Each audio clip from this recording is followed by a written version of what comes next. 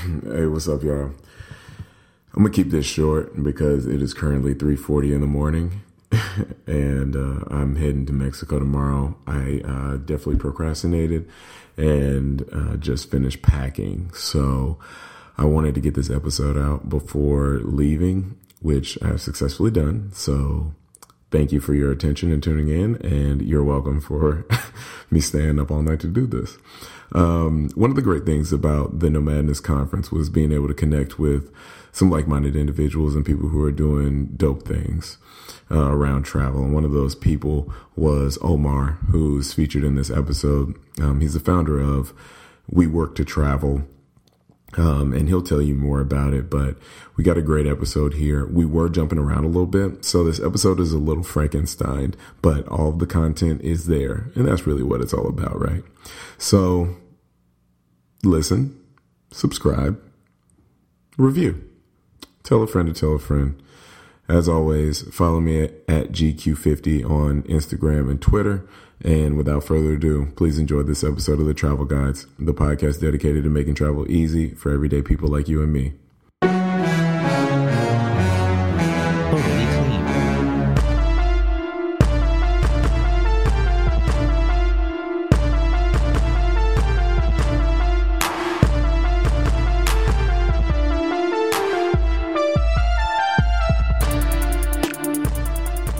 All right, we're back, and welcome to another episode of The Travel Guides, the podcast dedicated to making travel easy for everyday people like you and me. Just Q here. I got the homie Omar here. What's going on, man? What's going on, man? Just happy to be here. Got here in New York. Met my man over here at Shake Shack right now, having a good old time. So get this thing cracking. Absolutely. Got a little background noise, so apologies if you guys can hear a little bit in the background, but just let it set the mood a little bit for the tone of conversation. So Omar and I met. Are you good, Omar? Yeah. Okay, cool. Just wanted to make sure. Because you know me. That's what I'm saying. You don't got to go by the work name. We built a rapport. So we met at yesterday's Nomadness Tribe conference. I thought it was great, man. Did you have a good time at it? Yeah, this is my first one. So been part of Nomadness for a little bit, but haven't really dived in. So the fact that I moved to New York kind of gave me that opportunity. Right. Now, it was pretty good, man. Like, it was definitely more socially conscious than I was expecting, which I think I really liked. It kind of brought up, like, real issues that we had to kind of consider. I also looked at the youth. I looked at, Trump. It just looked at a lot of variety of different things. So I really appreciated the fact that it was put together and it had that emphasis. Definitely didn't take things for granted. Absolutely. Shout out to Avita and Brittany, the whole Nomadness Tribe team. They did a great job. It far exceeded my expectations. Was well worth the trip up here to New York. Especially from like a networking standpoint, linking up with you, obviously, and then a lot of the other individuals that were there and participating. So I definitely would agree. Now, you, as I mentioned, we had kind of a lunch adventure where we were searching for a place for a little bit. Right. The group split up, and then we found ourselves at a table, and was able to one play 6 degrees or less than 6 degrees of separation, and then also was able to hear your story a little bit, which was super interesting. So if you could, just without further ado, you could get into that. That would be, it's obviously going to be the subject. Right. So yeah, in 2015, I left my job. I got tired of corporate America. I was in corporate America for about 7, 8 years rather. What were you doing? IT consulting. So I flew back and forth all the time between multiple cities. And at the end of 2015, I had a project in Cali. So every week I would go from Atlanta to Cali, and that's like a 4 or 5 hour flight on Monday, and another 4 or 5 hour flight on Thursday. Sometimes I have to take a red-eye flight. So I was like the grumpiest black man you would ever meet that entire weekend. Like, don't talk to me. I'm not trying to go out. Just leave me alone. So it kind of like burnt me out, right. And I think right around that time I was turning about 30, and I feel like a lot of people, once they get that 30 mark, they're looking for some type of shift. Yeah, the reevaluation. Yeah, and it's kind of like I started reevaluating, and I'm kind of like, I don't really know if I'm happy, what the next step should be. So before that, I've been traveling a lot. So me and my homeboy Denoris, we used to travel quite a bit, and we always ran into a lot of Europeans, and they're like, "Oh, we're on a gap year, or we've been traveling for 6 months, we're traveling for a year," and I'm like, "Hold on, what? Like what is that? What you mean you're traveling for a year? Like you're like 5. Like right. How are you traveling for a year?" And it's just like a cultural difference where a lot of people from like Europe and Australia like certain countries, they just say, hey, before you get to working for the rest of your life, go figure out what you really want to do, go see the world, kind of be a global citizen, and then from there make your decision. Right. So, so we've seen that a lot in traveling, and we kind of always wanted to do that. And both me and him kind of got burnt out at about the same time. Right. So we're like, let's do this gap year type of thing. Okay, so we relocated real quick, had a quick change of location, a little bit quieter, easier to hear settings. So you were talking about the gap year. You all were both burnt out on your jobs a little bit after the reevaluation period, point of 30, and you all were looking for a change up. Yep. So yeah, we were basically burnt out at the same time. So we also were both consultants. So I was a consultant, but I forgot to mention that he was also. Okay. So we accumulated a lot of miles, and our game plan was, after we had the idea, 4, 5, 6 years prior to that, was to save money a little bit, but we kind of in the back of our minds was like, maybe we'll do it, maybe we won't. Right. But ultimately, we didn't have enough cash to do it unless we'd used our miles. So Delta had this around the world ticket. I remember those. Yeah. They discontinued it, unfortunately, but it was 180,000 miles. And me and him had plenty to spare. So our game plan was the only way we can do a gap year is to use this program. So even years leading up to 2015, it was like, all right, we'll see what happens. But as long as this program's around, there's still a chance. Right. So I just remember perusing the internet one day, and it's like thinking about different trips I could take. And I looked on Delta to just look at the around the world ticket just to see what it was looking like, and it said it was going to be discontinued. Oh man, so that was the fire. And I was like, oh snap. So it was like, I think that was maybe the end of November or mid-November. And I think it was supposed to end like December 5th or 6th. Oh, man. So it was literally like a very short time frame. When I saw that, I freaked out, called my boy like, yo, round the world ticket's about to end. Game's over. If we don't do it now, we're probably never going to do it. Right. And we both had like girlfriends at the time.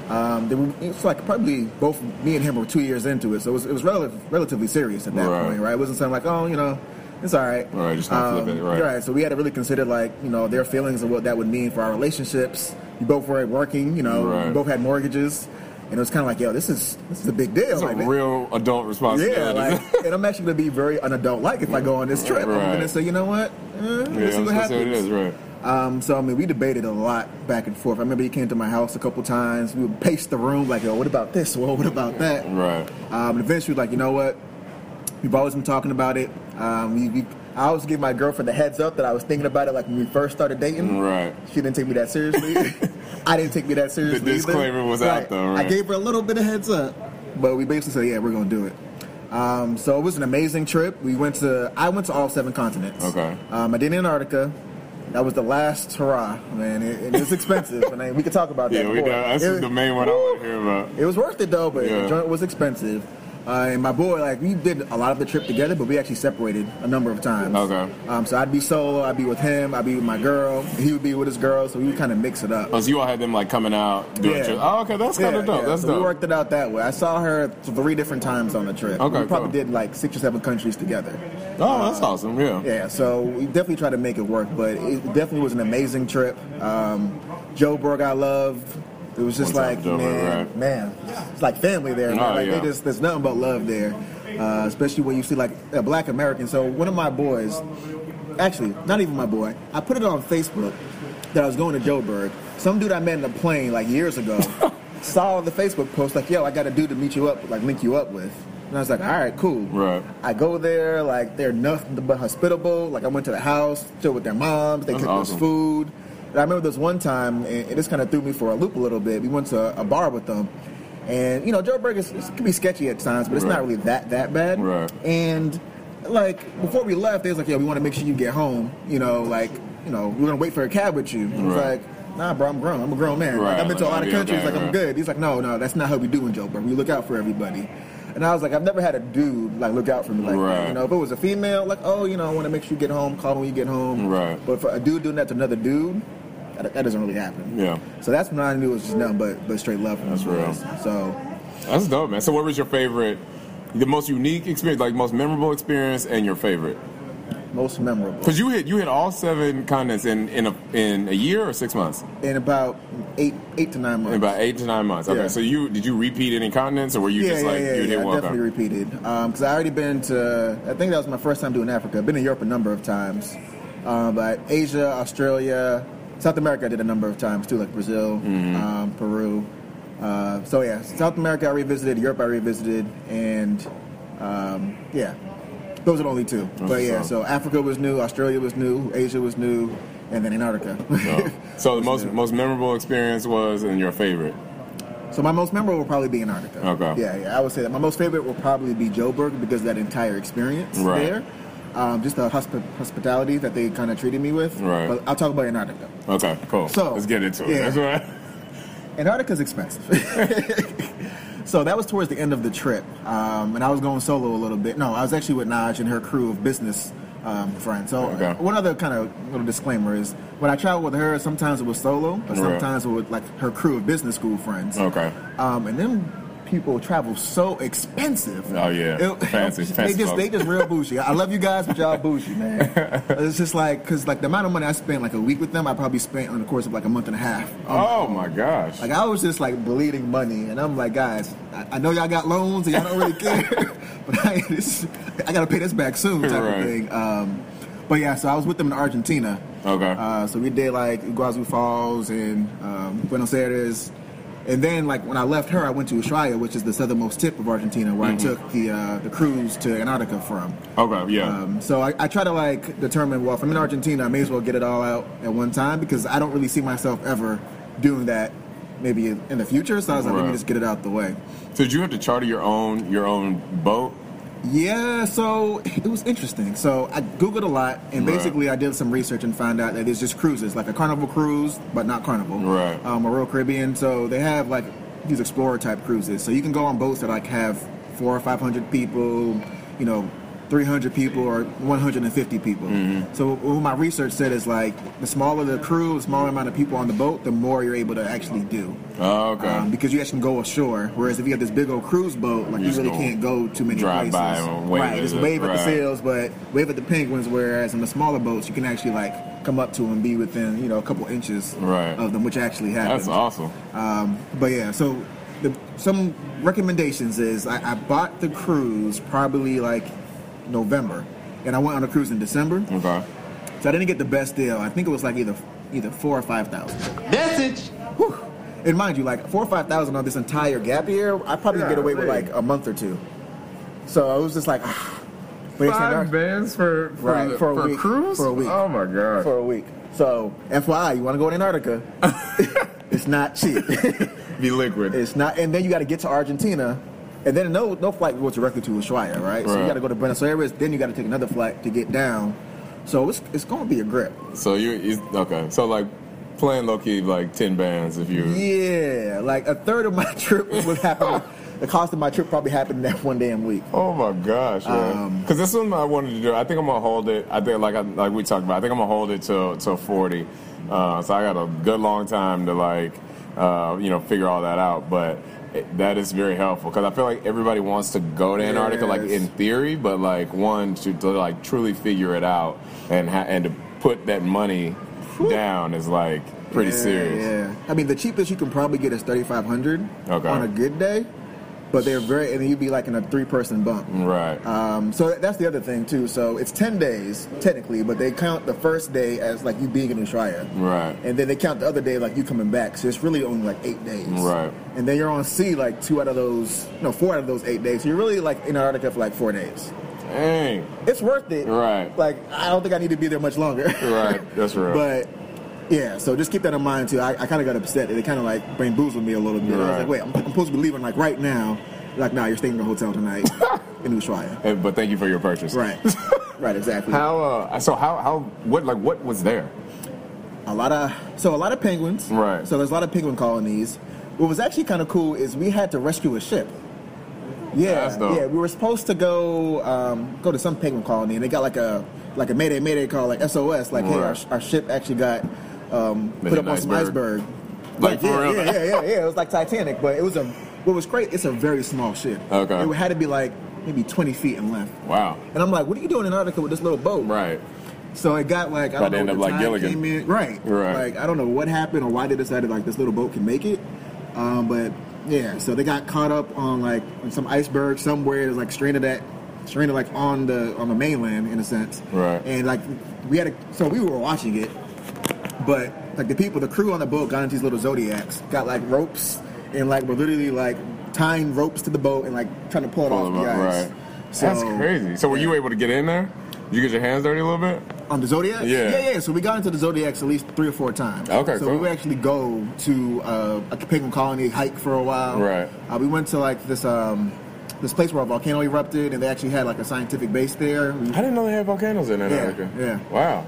I literally know nothing about Antarctica. Like, I'm realizing this in this moment, like, as you're talking, because I thought it was just going to be a whole bunch of ice, and that was about it. Yeah, no, it's pretty dope. It's a very unique experience because you can, like, the dichotomy of how people interact was very interesting because you have a lot of rich people, you got a lot of people that are in between, but you got a lot of old people, a lot of young people. Right. But what happened on the trip is it didn't matter. We were like, hey, we're stuck in this boat for however many days, we're going to get to know each other. Right. And people didn't really care. Like, most of the conversation wasn't, what did you do? It's kind of like, well, why do you want to come to Antarctica? Right.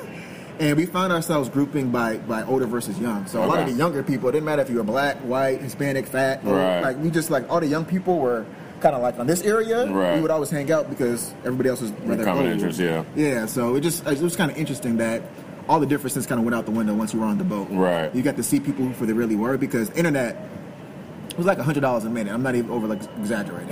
It was something ridiculous. You're like, well, this is out. I'll just just off it was the grid. Like $100 for like 25 megabytes or something like that. Oh my gosh! And then it was like by the time you actually dial up and get something, like most of your bytes are gone. So now you got to pay like another $100. I noticed you said dial up. It was not. So you basically stuck on this boat. We had no interaction with the outside world. Right. So even when we came back, we were kind of nervous. We're like, so what happened in the world? Right. Like, because y'all were dark for it, Yeah. So you don't know what's going on. Like, no one can talk to you at all. If something happens, you don't know. That's crazy. So that's another way you bond. You're like, wow, we're getting back to society, guys. How do you feel? Right.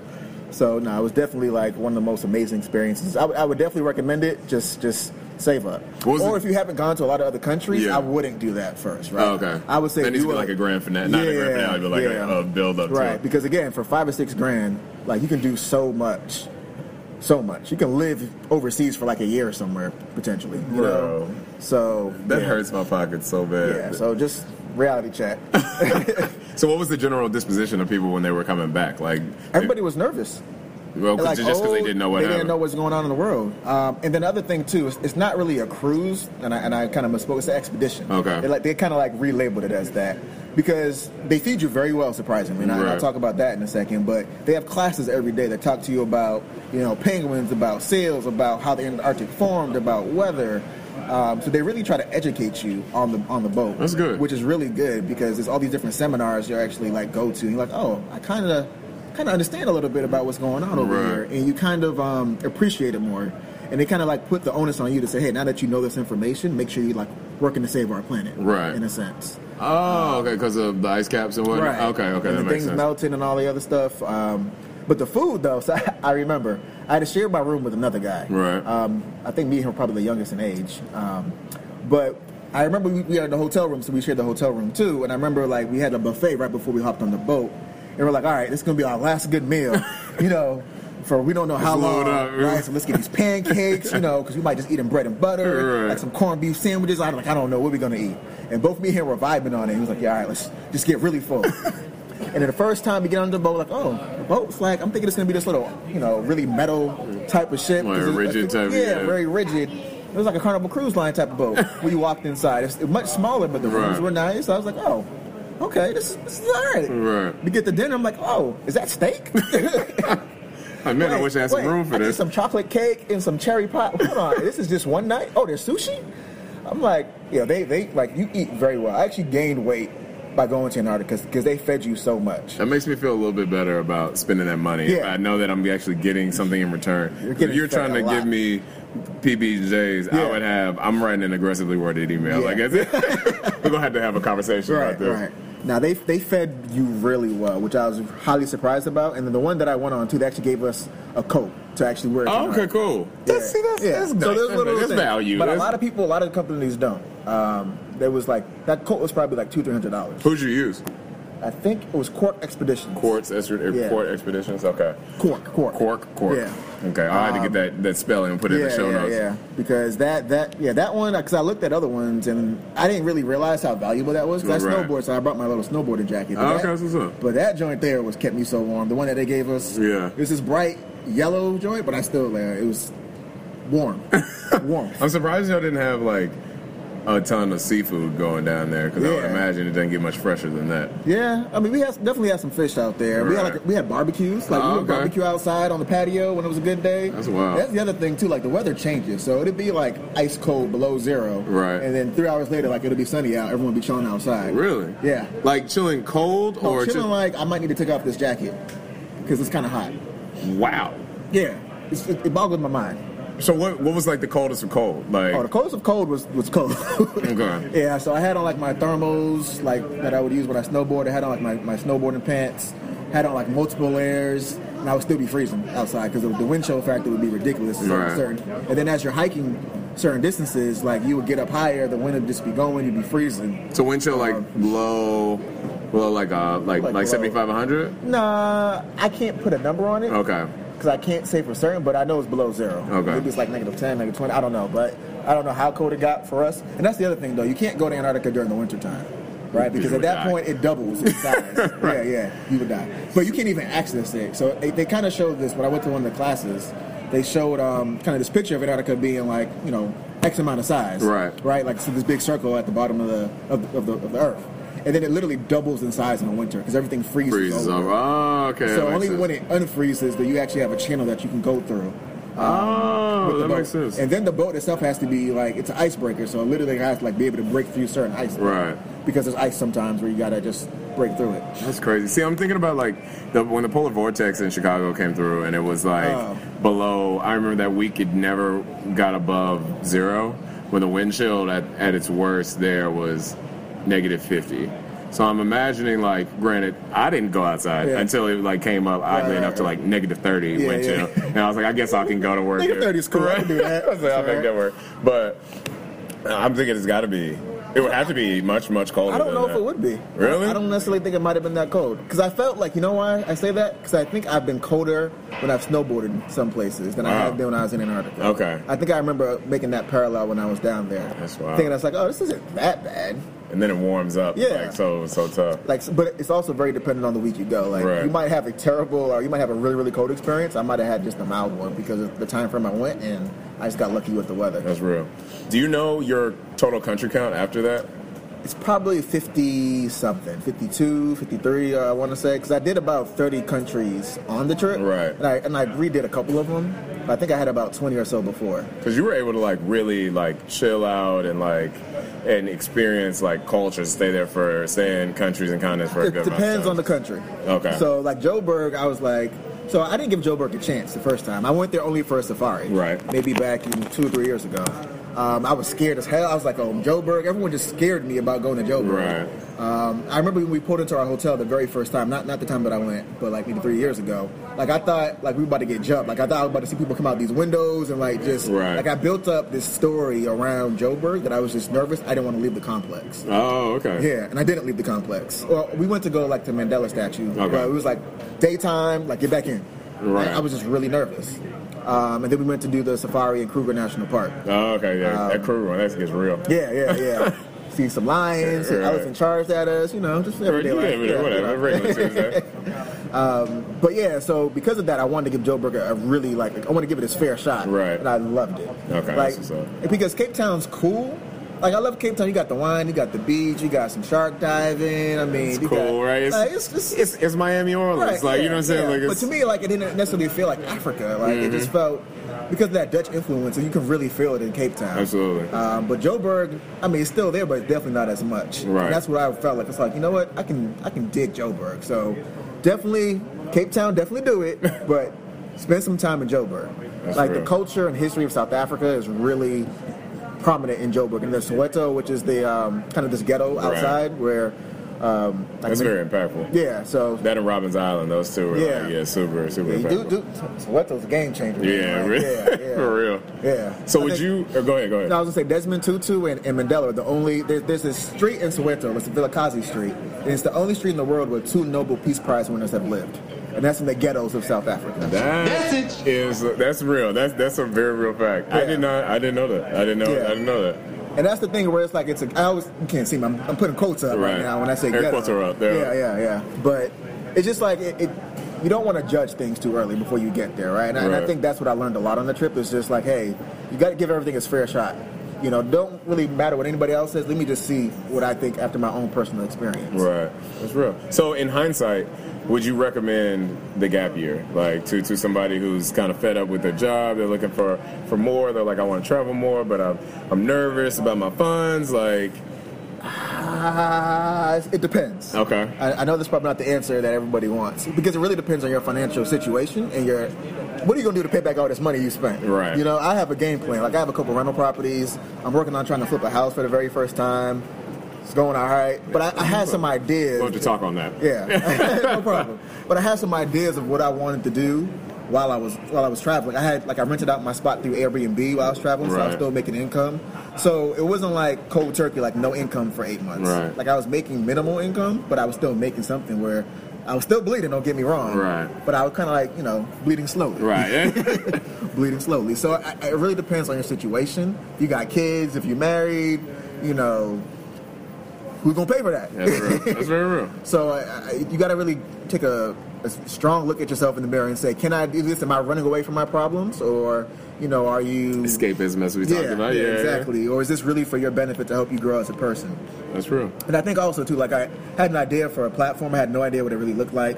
So I figured, like, the gap year would help me, become an expert in travel in a sense, because I would have been to so many countries. I would travel with so many different people and different styles. Like, I'm a solo traveler.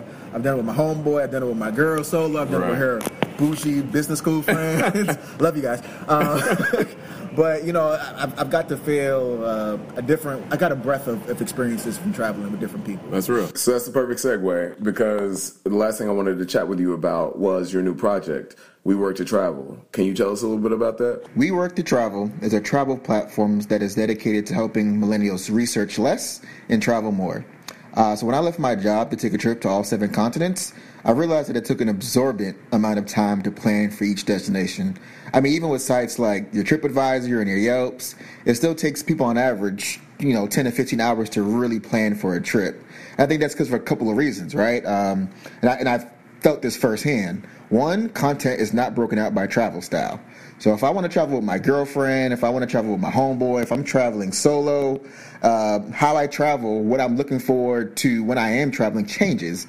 And it's not really easy to get that information. No, yeah, man, I definitely feel you. Because, that changes the entire feel and flow of a trip. You know what I'm saying? Like the different vibes that you'll get with depending on who you're traveling with. But I didn't mean to interrupt. So go ahead. Secondly, the information is really fragmented. It's either fragmented on multiple sites, or it's fragmented even on a single site. You have to go like 2 or 3 layers in to actually see what you want. And then thirdly, what I noticed too is that once I do find the information that I do want, I have to vet it. I have to figure out, is this person that's leaving this review or who provided this content, do they travel like me? Are they honest? Are they relatable? So are they just had a really bad experience? So they're just saying, they had a terrible trip. So those things kind of made it difficult to try to find kind of accurate information to help me plan for my next city I'd be going to. So what we try to do to solve this is by doing 2 things, right? We created comprehensive curated city guides by travel style, and it outlines the history, the adventure, local food, nightlife, romance, affordability, and places to stay all in the city, right? And it's all on a single page. In addition to that, to those guides, right, we also created a custom platform where you rate your overall experience in a city versus, an actual activity or aspect of the trip. What exactly do you mean by that? Like, can you give an example? So, for example, right, if you're a thrill seeker, right, we have a city rating for adventure related activities. We have a tab with adventure related content. And then we have another section on this single page, right, with the adventure-related comments. So all this is all found on a single page, and it's, the same thing for your foodie and party animal, still again on that same single page. So what I would love for those of you who are listening to do is to go onto weworktotravel.com, sign up and register, and start leaving some city reviews, because I think the intent is really to have kind of a TripAdvisor of sorts for millennials, and in particular Black millennials, and get that information on there. And obviously, follow us on Instagram, send us a note to get featured. And that's something we're also shifting to, where I'm not sure if I mentioned it before, but what we're going to start doing is those who have completed ratings and who have kind of, what you can do with your ratings, it creates a travel map in your profile. So those of you who kind of finish off your travel profile, those of you who've kind of done a lot of ratings, we're going to start prioritizing those members to be featured on our site. And again, it's because, we're trying to help the community as a whole. And I think, you guys taking part in that would be a beautiful thing. And I just look forward to working with you guys and adding more really cool features. I'm an engineer by trade, so I have a lot of cool pieces of functionality I'm looking forward to adding back into the platform. So stay tuned. That's very dope, man. And that's a great way to end the episode. As Omar mentioned, make sure that you are following at We Work to Travel. We'll definitely put that in the show notes as well. And make sure you go on weworktotravel.com. They're definitely doing some cool stuff here, and items that align with what the Travel Guys is trying to do, which is to make travel easy for everyday people. Make it simple and alleviate some of the fear that comes along with and the anxiety that can come along with planning a trip. So thanks, Omar, and thank you for tuning in to another episode of the Travel Guides. Remember, your next adventure is just a click away. Thanks for listening.